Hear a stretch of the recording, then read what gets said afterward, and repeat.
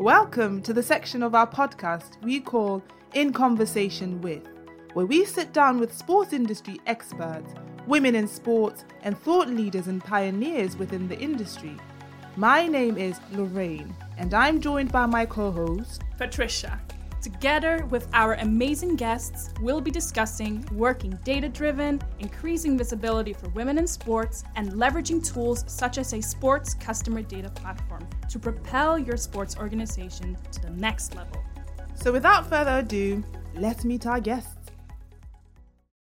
From working as an event director and being a media producer, to founding not only a magazine to fill the gap of the lack of visibility of snowboarding in Spanish media, but also co-founding and co-directing the Women in Action Sports Network.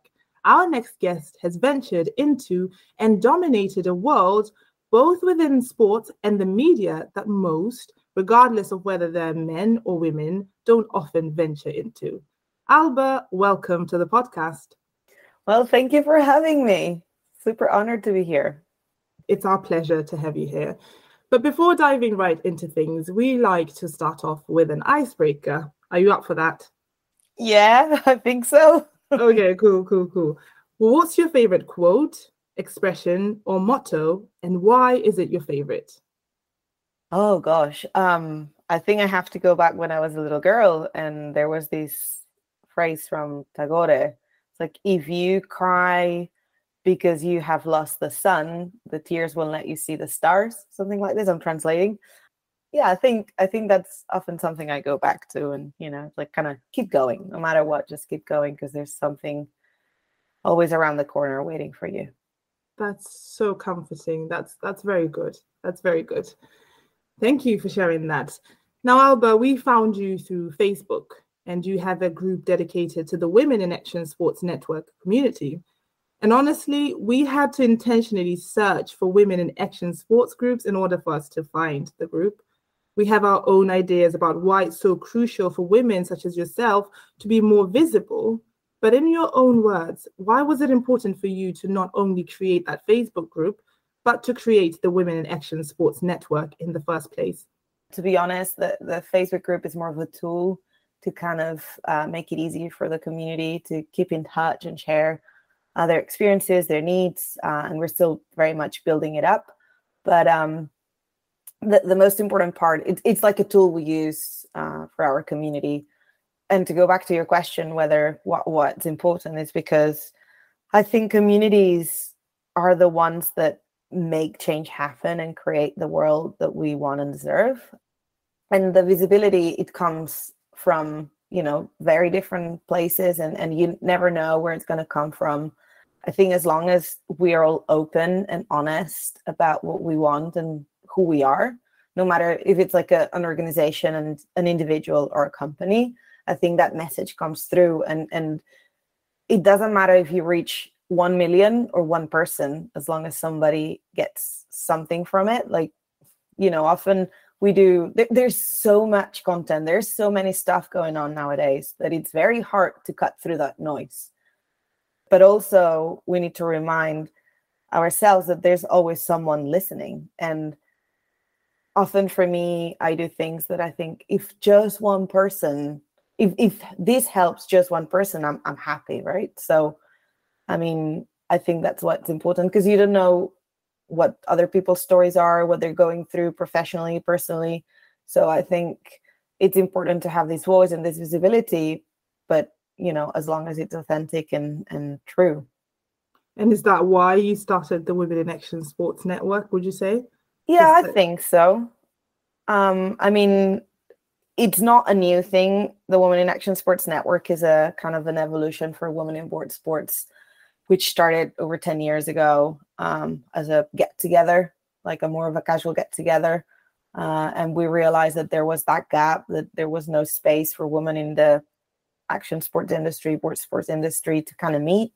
And even a lot of the big players in that industry had never met each other before. So what started as a casual gathering, it has become over the years a place to go to kind of find that network of women that are working in these sports that are often male dominated. So Yeah, and community building is something that we at Data Talks also believe in. And maybe to go a little bit more on the topic of your Action Sports Network, when you visit your website, it says that you want to build the action sports community that we want. What kind of action sports community is it that you want to build, if you would maybe go into more depth about that? Well, I think communities as people, they have to be flexible and ever growing, and probably the community we wanted and we needed 10 years ago is not the same one we want and need now, because it's not so much of wanting but needing. For me, what we want is, of course, equality, equity, inclusion, diversity, respect, most and foremost, respect and support within each other. I think that's what community stands for, is that support. If you need something, there's someone out there that can help you. And bringing all these expertise together in a community instead of be driven by competition or economic competition mostly, I think it can grow bigger. And I mean, action sports is a very small industry anyways, if you put it in the scheme of things of other sports. So I think these allies or collaborations in these communities can help it grow further, because it can be just put in one person's lap to do everything, or one company's lap to do everything and just them do it better. It has to be a group effort. And I think that's kind of the community we want. And as women, of course, to be able to have a say in that in a way that we feel comfortable with. And that hasn't, again, for me, doesn't have to be the same today than it has to be tomorrow, because things change and we have to adapt with times and keep progressing. Yeah, absolutely. And if there are some sports organizations listening or anyone working at a sports organization, what would be your concrete tips to build a healthy community? I know that you've been tapping into that a bit right now already, but if you would give some how-to steps maybe just to get started, what would those be? I don't think there's a magic formula for anything, but again, to go back to the beginning, the authenticity and the staying true to the purpose and who the community are, the participants in the community are, and their interests and their well-being, I think it's super important. And to be honest, I don't think there's sports organizations that are doing bad jobs in the sense of, oh, you should change this or that. I think often is a bit more cringy, if you want to say, when you see a brand or a very much for profit driven company try and build a community as a spin-off or as a marketing strategy or as a kind of purpose, out of nothing. So they can be like, oh, we're doing this and it's a community, it's not a company. And that can be a bit more off-putting, I think. But if done well and if done with true purpose and done with a real purpose and mission behind it, I think it's all positive. So I think for any organization, the intention is what comes first, and if you have that intention and you stand behind it, it's going to grow. And also not saying something as an organization or not taking a stand on an issue is as bad as probably maybe not doing something wrong, but if you don't take a stand on something, it's not good either. So yeah, be authentic and take a stand for what they believe in. Absolutely. And I guess on the flip side or another perspective is that sometimes especially in 2022, where everyone has an opinion and everyone has a computer, everyone has a phone, and everyone is willing to share their opinions vocally, online, and they stand strongly for them, it can be a bit hard for organizations to kind of see okay, what do we say, how do we say it, because maybe if we say something, we might comfort one section of our followers, but the other might feel sort of maybe alienated or discriminated or something like that. But I guess it all comes down to exactly what you just said, the motivation, the motive, because if that organization really strongly believes in a cause, of course, there will be backlash. Of course, there will be someone who thinks maybe you shouldn't have said that. But I totally agree with you that you have to stand for something, because otherwise you stand for nothing. So yeah, so 100% I agree with you. But now you have been in the sports industry since as far back as 2008, when you started out as a freelance journalist and action sports photographer. That's over 14 years of experience within the sports industry. The sports industry has, during this period, changed, of course.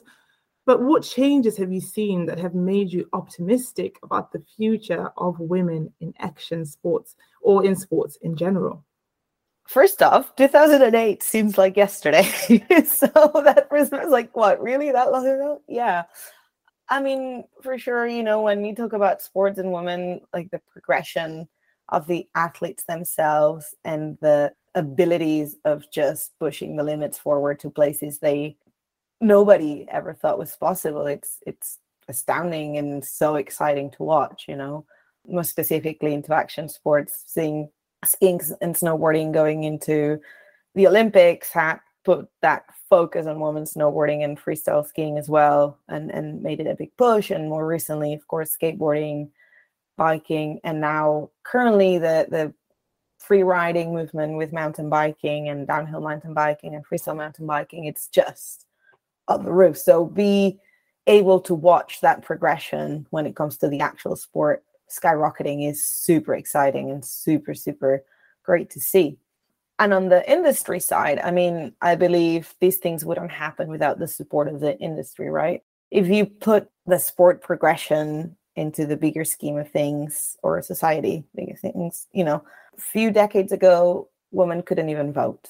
So we're behind. Of course we're behind. And I'm talking about performance now, of course we're behind, because up till very recently, women didn't have the same possibilities to train, the same sponsorship money. They still don't have, but like the access to all of these tools to be able to compete and to train as professional athletes weren't there. So I always say that to progress a sport, it needs investment, support, but also time. And I think we're catching up, and we're catching up very quickly and very exponentially, which is great to see. And that's only because the industry behind it started to realize that there's that potential. And investment, I can't remember who said it, but something like believing in someone and investing in you invest in their potential, not in their results. So you can't say, I'm going to sponsor you when you're at the top of your game and when you're the best of the best. You have to see that potential and support them through to get there. So that's why it needs time. That's why it needs that support. And I think, again, back to the industry, to have more women working in these decision maker positions, but also behind the scenes of all of it, has helped to realize that there is potential, and that there's that gap that needed to be filled. And for that, it needed to be invested in, and to put time and care in, and also to learn what we didn't know. So it's exciting to see that the industry is curious to keep learning and to keep progressing, and to keep making bets in things that they didn't know even existed before. So that's really exciting. And I think that's a very, you said quite a few things in there that are amazing. But one of them was the fact that women haven't been given the permission to do this for a long time, because when you think about it, the FA lifted the ban on women's football in 1971. 1966 is the first time we had women were allowed to register for the Boston Marathon. And it wasn't until 1984, I believe. I might get these numbers wrong because I'm remembering them off the top of my head. But in 1984, it was the first time women could compete in the Olympics in a marathon. So when you think about it, it's only just yesterday that women were given that permission to actually be in sports wholeheartedly and have the industry support that sort of their career moves or their passions. But as well, something that you mentioned is that the support, but on the flip side as well, now we know that there is a lot of money in women's sports. So if you're not going to do it for the fact that we should have equality and people should be allowed to have all these different opportunities, maybe you should do it for the fact that there is potential money there for you. What do you think about that? To be honest, if you don't do it for the right reasons, for me, stay off. Okay. There's no more need of more product, of more stuff to sell anyone. Like, if you're not going to do it because you actually believe in it, why would do it at all? Like, just don't that's do my it. take. It's a bit of a extreme one, but I don't know. Go make your money somewhere else. Okay. And that's a valid take as well. I take that. But on the other hand, what things have you seen during this period that you wish should have changed by now? You've spoken a bit about this gap, but are there any other things that you have observed that you think that, oh, this should have changed by now, or it should? Absolutely. I mean, yeah, of course, the pay gap and the amount of sponsorship money or support or even positions in companies, it's still a lot to be done there on one side, from sponsorship and investment in and media. Like, there's so many things, like media coverage. There's not enough women featured in media or women's sports in media, but also not in the industry media either. The sponsorship money is not there. And then the one thing that really has bothered me lately, maybe it's because I'm also a young mom, it's that lack of understanding or the lack of infrastructure to support women in their needs, right? Because the structures that there have, or the systems that there have been in place for many years now, they were there to support men athletes. And it's not only about the money, it's not only about the time, it's not only about the performance, but now you have women and their mothers, and they have different needs in their different stages of lives. And now there's a lot more athletes that become mothers as well, and they need support with that because there isn't any path for them. So, I mean, it's recent, right? Like in the Olympics, that they couldn't take their kids with them because, of course, the pandemic. And then they realized, oh no, we can't really separate nursing babies from their mothers. But that situation maybe never really happened before, or never really happened in a way that someone asked for them to be able to take them, or there was never that situation that made, globally us think, oh, wait, there's actual mothers that are competing in the Olympics that are still breastfeeding their babies. Wait, what? And that's a very specific need for women. It's not trying to be like, oh, we need all of these special. No, it's a very specific need. It's a very woman-specific thing and things like that. So I think we're still trying to adapt these systems that we had before. And then, of course, this is not specific to sports, but in general, I feel like in the workplace, when you have a job and as a woman, you go through the different stages of your life. Again, motherhood is a big one. You need that support. Often is the mother that stays at home and is the child carer or takes care of more of the home stuff. And yes, we live in a very, like being in Sweden as well, it's very equal, but it's not the case everywhere, and definitely in the place, and in even the places that it is more equal, it's still not. So there's still a lot of room of improvement, and we're the only ones that can tell them what we need. So I think sometimes we don't say it loud enough, or we don't say it in a way, because people don't know what they don't know. And this is something I always go back to. They don't know what they don't know. We just need to tell them what we need and what we want. So do you think women should be more vocal? Yes. People in general should be more vocal about what their needs, but also we should also get better at listening, because it doesn't matter how much you scream something, that if the other part is not listening, then there's no point in saying it. Absolutely. And I mean, earlier you did say that there's so much going on the internet that sometimes you don't know how to cut through that noise, because when you just said you don't know what you don't know, when you were talking about all of this, I was like, I don't have a child, so I've never actually thought about these kinds of things, So when you said you don't know what you don't know, that really resonated with me, because I felt what you said and I could be empathetic towards it, but I'd never thought about it before you said it, So maybe in a way as well, we need to find more creative ways of cutting through the noise and just making sure that we put action before just words, because there are a lot of words on the internet, Yeah, absolutely. And this is a conversation I often have with my co-director, Justine, because she's in America, based in America, and she feels like a lot more pressure for doing things socially right, like inclusion and diversity. And she's very worried about, making sure we represent what we believe in. And I'm more of the, it's like, well, we're doing what we can. Like, and I often have these uncomfortable conversations with all kinds of people and say, what am I doing wrong? What can I do better? How am I supposed to know all of this? And they always tell me, you don't.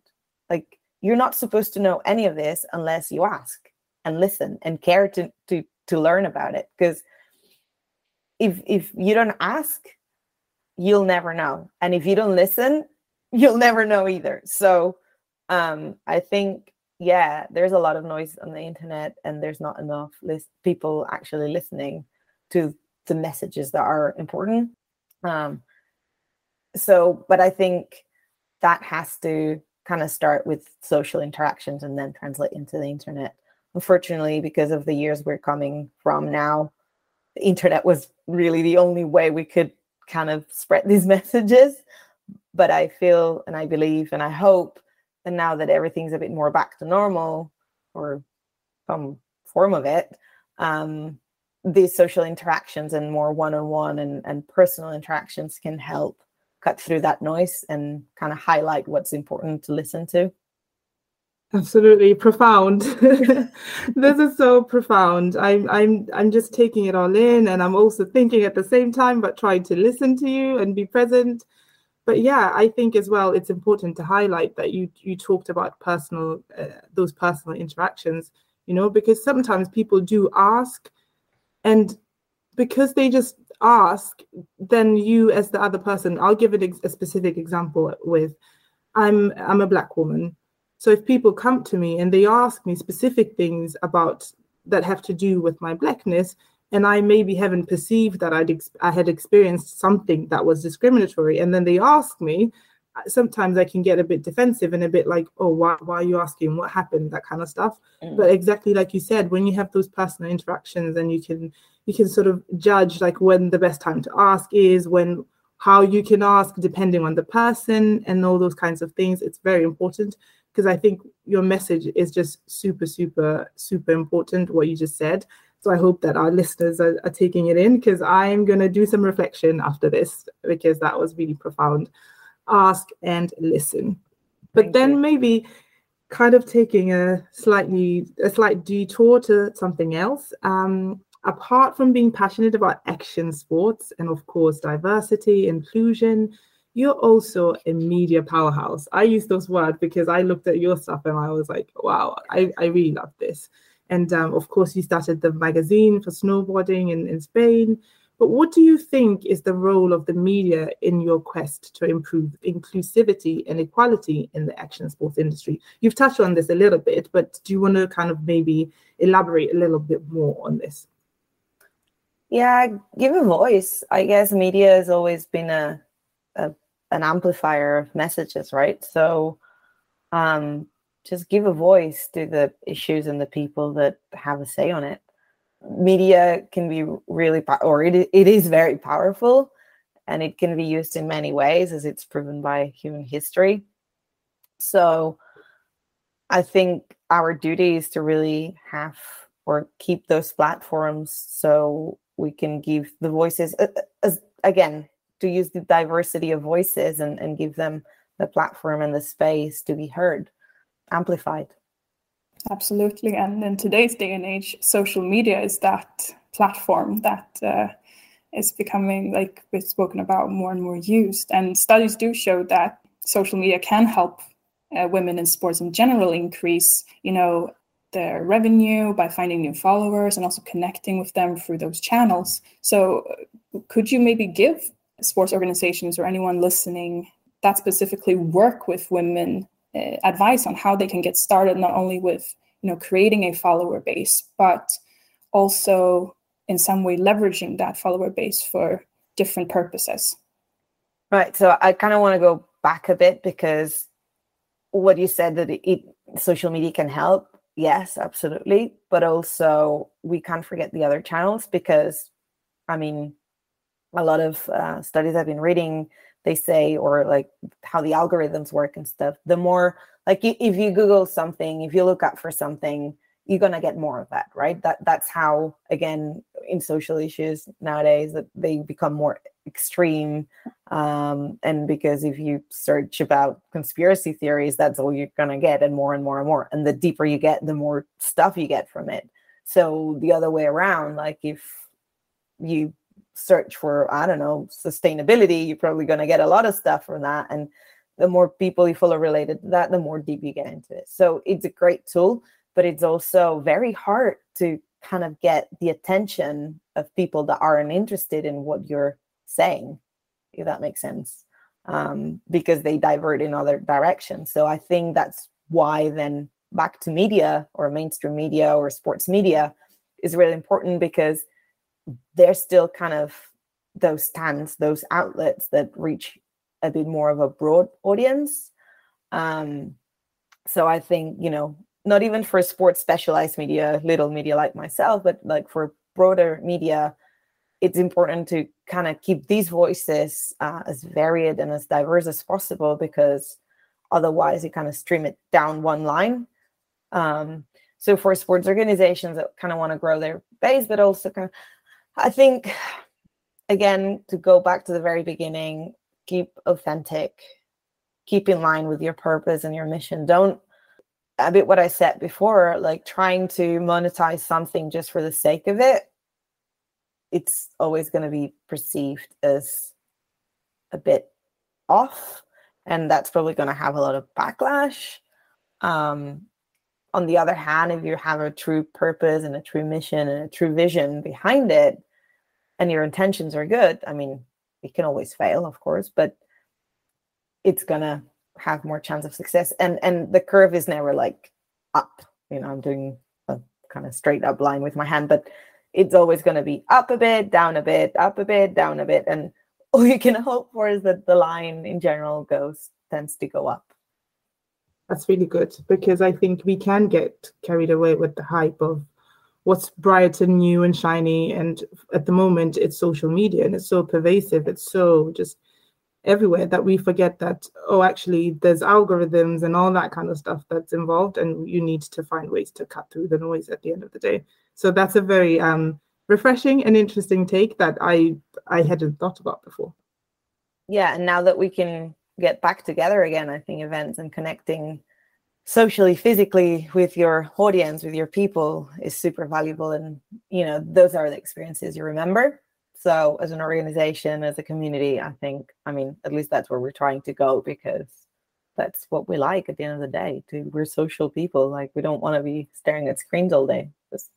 It's great, but if I can be surrounded by people, it's even better. So yeah, for sure. And I think, I don't dare to say the statistic, but I know that they say it's a lot about how you say things, and interaction, therefore face-to-face, and just experiencing is very important to convey that authenticity that you were talking about as well. But listening to you, it sounds like intention is key at the end of the day as well. And finally, to end this very lovely conversation, what advice would you give to women who are in the sports industry and who, maybe are on the brink of giving up their dreams and creating an impact within the industry? What would you tell them? Nothing new that I haven't said yet. We could go back to the icebreaker at the beginning, because something hasn't worked out the way you thought it would.